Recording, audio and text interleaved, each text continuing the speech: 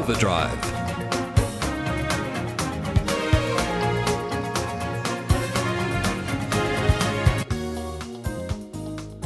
Hello and welcome to Overdrive, a program that broods over the world of cars and transport.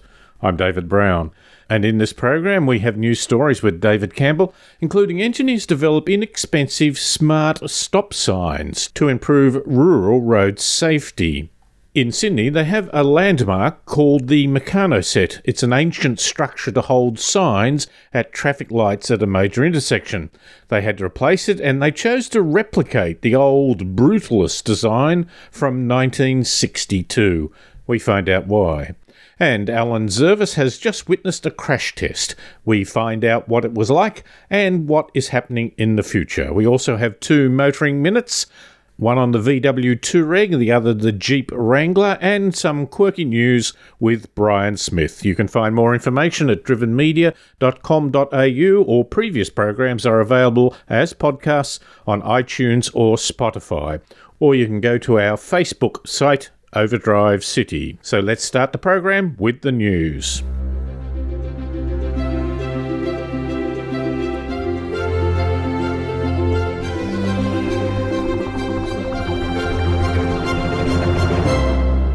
In a boost for the safety of tradespeople and commercial vehicle operators, the new Toyota Hi-Ace van has achieved a 5-star safety rating from Independent Vehicle Safety Authority ANCAP. The all-electric Nissan Leaf also scored well with 5 stars, while the new Jeep Wrangler only managed a disappointing 1-star safety rating. The new Mazda 3, the Toyota RAV4, the Volkswagen Touareg, Lexus UX and Range Rover Evoque have all achieved maximum 5-star ANCAP safety ratings in the latest round of independent vehicle testing. Jaguar Australia, a founding partner of the Australian Electric Vehicle Council, has signed an official agreement with Australia's biggest public electric vehicle charging networks, Charge Fox. The relationship makes Jaguar the first local manufacturer to formally support EV drivers through an agreement with the ultra-rapid electric vehicle charging network that is currently being rolled out nationally. The new partnership helps to ensure that Jaguar owners will have easy access to the rapidly developing multiple outlet vehicle charging network. By the end of the year, a national network of 22 ultra chargers will be operational, forming a network connecting Brisbane, Sydney, Canberra, Melbourne and Adelaide. As well, additional ultra-rapid charging stations are being planned for Western Australia and Tasmania. Tesla fans have been waiting for the Model 3 for some time. It looks as if the long wait is finally over. The American electric car brand has opened sales of its most affordable model to Australian customers, and buyers can now configure and order their Model 3s online. Tesla's Australian website says orders placed now will be delivered in August, but buyers who put down their $1,500 deposit more than 3 years ago will get first priority, which means that new customers will most likely have to wait a little longer. 2 versions will be available initially. Prices start at $66,000 before on-road costs for the Standard Range Plus version and $85,000 for the Performance. Each compares favourably to key rivals. The entry price is on par with the new Hyundai Kona electric vehicle SUV and slightly more than a base BMW 3 Series and Mercedes-Benz C-Class. But the standard specifications trumps rivals in terms of performance and technology. The standard Model 3 has a range of 460 kilometres and a top speed of 225 kilometres per hour, sprinting from rest to 100 in 5.6 seconds. The Performance version has a range of 560 kilometres and can accelerate from 0 to 100 kilometres in just 3.4 seconds. The introduction of the Model 3 is timely as the Australian market prepares for a raft of electric cars due in the next 18 months. Audi and Mercedes-Benz will enter the market next year to compete with the Jaguar I-Pace and Tesla Model X SUVs. Volvo has significantly undercut the leading German luxury brands with the pricing of its new mid-size S60 and V60 sedan and wagon. Starting at just under $55,000 plus on-road costs, the entry-level S60 T5 is nearly $9,000 cheaper than the Mercedes-Benz C200, and almost $13,000 less than the entry-level BMW 3 Series. Only the entry-level Audi A4 gets close to the S60's base price. It's a similar story for the Volvo V60 wagon, which undercuts the cheapest Mercedes-Benz by nearly $10,000. The outgoing BMW by a bit more than $6,000. The pricing is much lower than Volvo Car Australia's managing director Nick Connor recently said it would be, but makes sense considering his desire for a no discounting policy on the new car. On sale in August, the S60 and V60 return Volvo to the Australia passenger car market for the first time since it dropped the V40 and S90 in 2018. The V60 Cross Country is expected to arrive in 2020. Engineers from the University of Texas are building and testing a new low-cost self-powered system that will detect vehicles, improve the visibility of stop signs, and help prevent intersection deaths, particularly at rural locations. Rural roads account for 70% of the United States byways and the location of 54% of all fatalities, according to the U.S. Department of Transportation's Federal Highway Administration. Without access to a power supply, they are more likely than other roads to lack signals and active traffic signage. To improve driver safety, the University of Texas College of Engineering created a low-cost, self-powered intersection detection system to alert rural motorists about potential dangers. The next-generation stop sign uses a multi-pixel passive infrared sensor that detects a vehicle as it approaches the intersection. Once the vehicle is within the sensing range, a signal beacon triggers the stop sign's flashing system. The off-roadway system can be installed on urban or rural roads, completely independent of the utility power grid because it is powered by small solar panels and functions in all weather conditions. Austria's University of Technology is developing an innovative camera system that recognizes pedestrians' intentions to cross the road and automatically changes traffic signals to accommodate them, as part of a project that was commissioned by the city of Vienna. In Vienna, there are around 200 push-button signal pedestrian crossings that allow people to cross the road safely after a brief waiting time.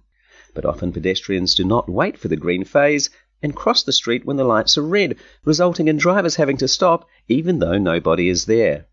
The new innovative camera-based system recognizes the intention of pedestrians to cross the road and halts the traffic automatically. When a pedestrian enters the zone, custom-designed deep learning algorithms analyze their motion path, determining within a second whether or not they intend to cross the road. The system then works with the city's existing traffic management equipment, determining how soon the signal controller can activate the walk light based on the current traffic flow. Once the light is illuminated, it stays lit long enough for all people detected by the camera to safely get across. However, if the system sees that someone has approached the crossing but then left, it will cancel the walk light request, allowing traffic to flow uninterrupted. And that has been the news. Way back in the early 60s, out in a suburb of Sydney, they erected a large system to try and put up signposts and traffic signals. It was very elementary, solid in its way, and became known affectionately as the Meccano Set.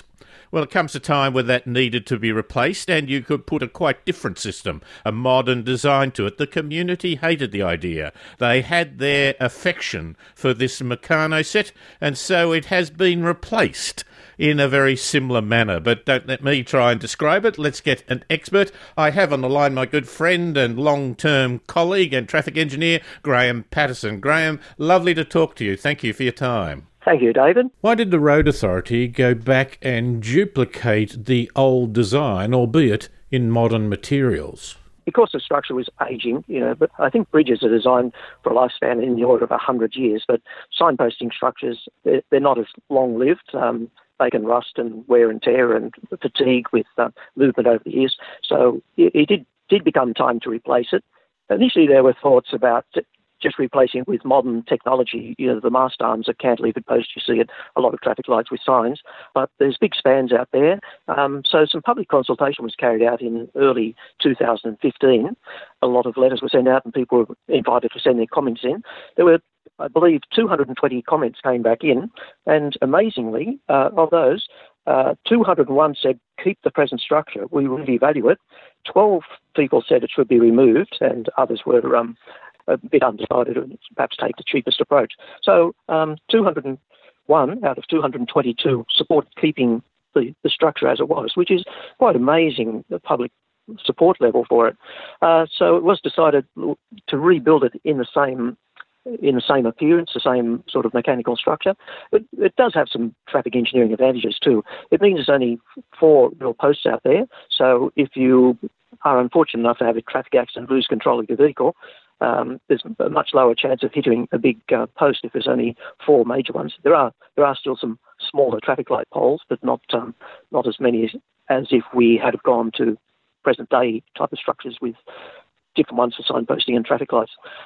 Another interesting thing about the structure is, because it was designed by Main Roads for signposting, when the Department of Motor Transport came to put its traffic signal works in, it decided to run the cables, wiring for the lights across the structure rather than doing the traditional thing, which is digging under the road and putting in pipes to carry the cables. But the structure wasn't really designed to carry the cables. So the maintenance technicians who looked after the traffic lights always cursed whenever they had to work on it, because it was very difficult to get the cables across. They had to go through some small holes in steel work, and whenever we told them a traffic light had to be at a new spot, they'd have to go out there with drills and cut new holes in the structure to put on their supporting brackets and equipment. And the structural engineers always hate anyone drilling holes in their finely designed structures because it can weaken them. That's lovely. Talking about the structure and what have you, having just the 4 posts means there's less targets to hit, but you want to protect them very strongly, wouldn't you? You wouldn't want to take one out because the whole lot would fall down. Yeah, surprisingly though, in the 57 years, and I think there's currently 80,000 vehicles a day go through it, there hasn't been any major structural damage to the posts, those 4 posts.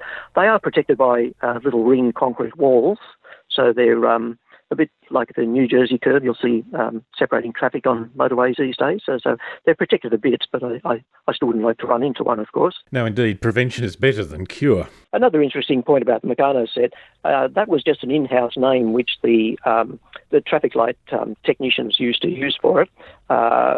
When talking to each other. Its official name is Traffic Control Signal 164, but informally everyone called it the Meccano Set. Now, the public didn't call it that for some time, but when we started reporting traffic conditions from the Traffic Control Centre to all of the radio stations and other people wanting to know where there were delays, our traffic reporters in-house started saying, oh, it's at the Meccano Set, and it quickly became a public term. The public became well aware of it. Graham, lovely to talk to you. Thank you very much for your information and insight. Thank you, David. Bye. And that's Graham Patterson, a long-term friend of the program, and myself, a colleague of many years, who is a traffic engineer and worked for the government authority, the road authorities, and has a wonderful sense of history and its place and its interaction with the community. This is Overdrive across Australia. Jeep has had some problems of late, with the Grand Cherokee the subject of many complaints to the ACCC, and now the latest Wrangler bombs out with a 1-star ANCAP safety rating. The key areas of concern are that it achieves scores of just 50% for adult occupant protection, 49% for vulnerable road user protection, and only 32% for safety assist. ANCAP Chief Executive James Goodwin said, "The safety performance of the Wrangler is limited, falling well shy of the expected standard in 3 of the 4 key areas of assessment. Chest protection was a concern for the driver and rear passenger in each of the frontal crash tests. A number of penalties were applied for structural deformation and potential leg injury hazards, and base variants lack autonomous emergency braking altogether." This is Overdrive across Australia. Back in 1993, the Australian New Car Assessment Program started rating cars, having crash test them for their safety. Star rating 0 to 5 stars. It created a great controversy at the time as to whether it was a real reflection of the safety of the car or just in one particular or two tests.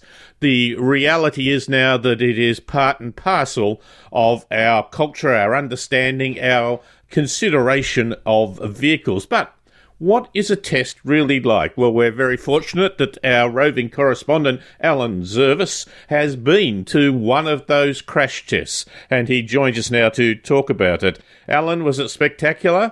You can just call me Rover, David. Rover. It was spectacular. Funnily enough, it was a side impact test, so far less violent than I expected. Obviously, I've seen the front-on tests on video and the three-quarter tests. So this one, they use a sled that's propelled towards the car at 50 kilometres an hour. And it's got a honeycomb piece of apparatus in front of it that's meant to mimic an oncoming car. Crashes into the side of the car, and then they go and have a look at the dummies and see what damage has been done, etc. It's still pretty spectacular, isn't it? When I went years ago and I was doing some videoing, I didn't video the actual crash test because they had a million cameras around it. I videoed the people watching the crash test. And they were sitting there saying, right, yes, fine. And then when it happened, the severity of it, the enormity of it, even though it's 64 kilometres an hour, was shocking to people. It just brings the reality, the intensity of a crash to people's mind. Was that your reflection? It was, indeed. And of course, I've been in a reasonably serious car crash many years ago. And when you're inside the car, obviously, it seems to take a very long time. Everything is amplified and stretched out.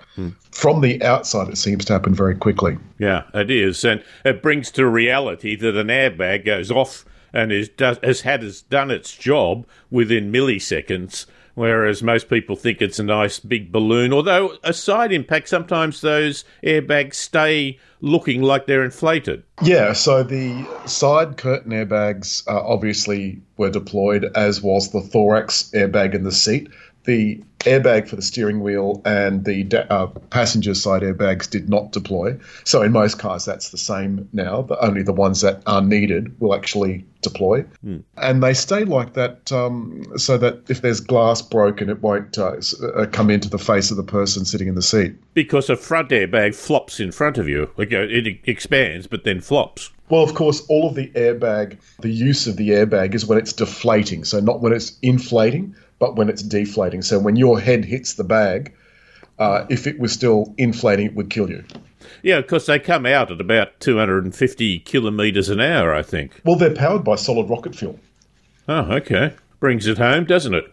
It does. It does indeed, which is why the Takata recall was so important, because the rocket fuel, whatever they used, was faulty and went over time, became highly reactive. And it instead of blowing out in a controlled way, it just blew the device apart. And of course, you've got to hold that in a canister, and bits of that canister came out and thus became shrapnel. They do a lot of work in preparing the vehicle, don't they? It's not just, beauty, drive it in here, put it on there. They're meticulous in trying to make sure it is consistent, fair, and comparable with other tests. Correct. Well, the point that they made, and I think this was the most important thing, was that the vehicles are chosen at random and they must be prepared as if they were going to be delivered to a customer. So that's the first thing. The second thing is they then put their little diagrams all over it, bits of tape and so forth, so that they can see what, if anything, moves, or if there are undesirable consequences or whatever. Then, of course, they put the dummies inside. And the dummies have what they termed very bad makeup. and that's so that they can tell, like we used to in metalwork class, they'll put blue on something, for example, and then you can see when the airbag has deployed where that's hit the face of the dummy. And those dummies, by the way, are worth up to $1.4 million. Oh, it's not cheap to run one of these, is it? No. Moreover, the test costs $490,000 per test, plus the cars, and they require 5 cars. So it's not just one test. They're doing side impact, they're doing full front on, and then I think they do offset. Is that some of the tests they do? There's the test where it's run straight into a wall, then offset. So it's, say, from the middle of the car over to one side on the passenger side. And they did say that they're going to be doing that side passenger test from next year. And they do mix the tests up from time to time. They also do a pole test. So not a pole dance, but a pole test. A far more catastrophic result, yes.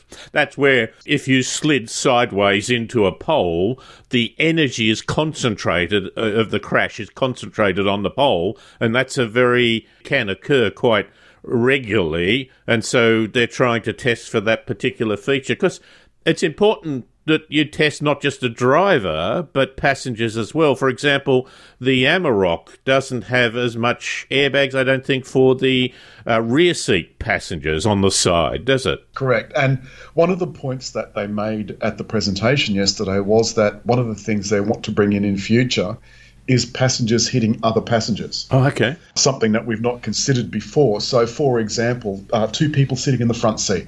So there's you and me, we're driving down the highway, we get hit from the side or from the front or whatever. We may not connect with the rest of the car, but we may connect with each other. Our heads might bang together and we could still kill each other. Yeah. It's an evolving world, isn't it? And it's a continuing world. Alan, that has been wonderfully informative. Thank you for your time. Our pleasure as always, David. And that's Alan Zervis, who's been to an ANCAP crash test and seen the complexity and the enormity and the development of this particular safety consideration. You're listening to Overdrive. The latest model Touareg is a major improvement, and my first impressions were overwhelmingly favourable. Initially available as one model, the launch edition, the Touareg is set to shake up the dwindling yet very competitive prestige SUV market. Sharing a number of components and the same platform as the Audi Q7, Porsche Cayenne, Lamborghini Urus and the Bentley Bentayga, the Touareg is the most technically advanced Volkswagen model so far. It is absolutely packed with comfort, luxury and safety features. Clever buyers will benefit from a saving of anywhere between $20,000 to over $35,000 and get a vehicle equal to the more prestige brands, and the smug self-satisfaction knowing that you could have an overseas holiday from the money you saved. You're listening to Overdrive. And here we are again to talk some quirky news stories at the end of the program. Who better to do that than our good friend Brian Smith. G'day, Brian. G'day, David. Lead us on with a story of the unusual. Well, I love a public transport story, and this is an excellent story about the unusual things that can get you a free ride, a legitimate free ride on rail systems around the world, or on public transport systems around the world. So this is, rather than buying a ticket, this is something you can do to get a free ticket. And it's quite fascinating. So in the Netherlands, the government allowed train travellers to ride for free if they carried a book, but a particular book. It had to be the copy of Jans van Veloft, Jacket of Promise by author Jaar Siebelink.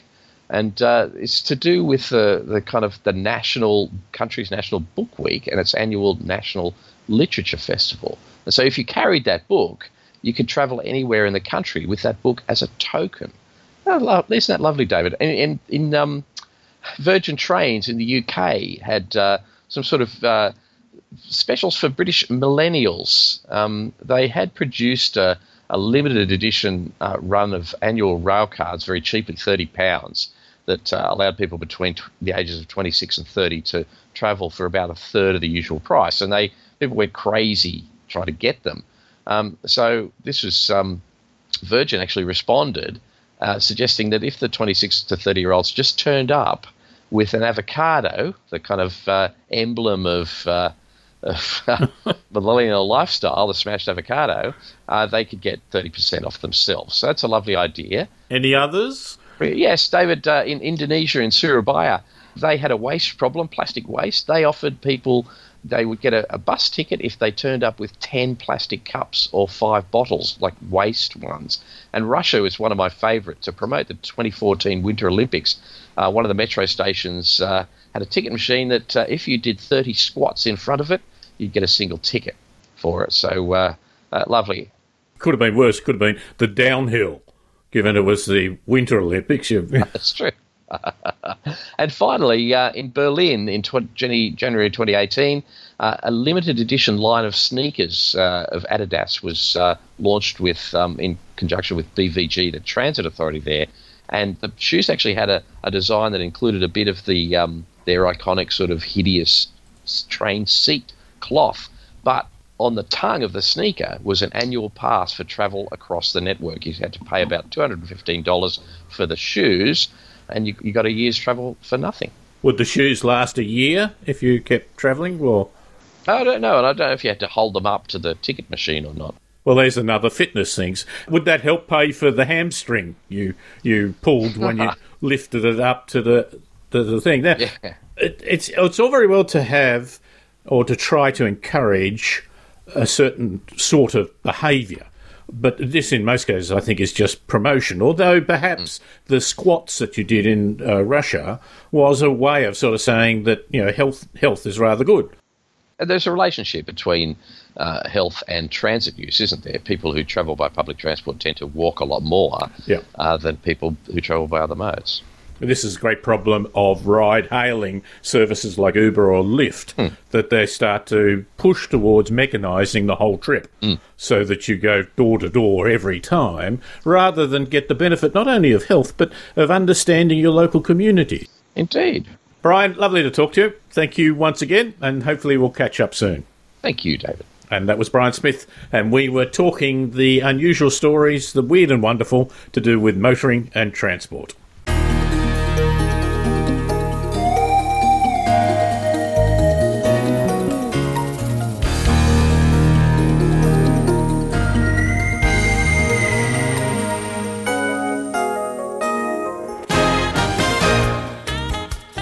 And this has been Overdrive. My thanks to David Campbell, Rob Fraser, Alan Zervis, Brian Smith and Paul Just for their wit and wisdom in producing this program.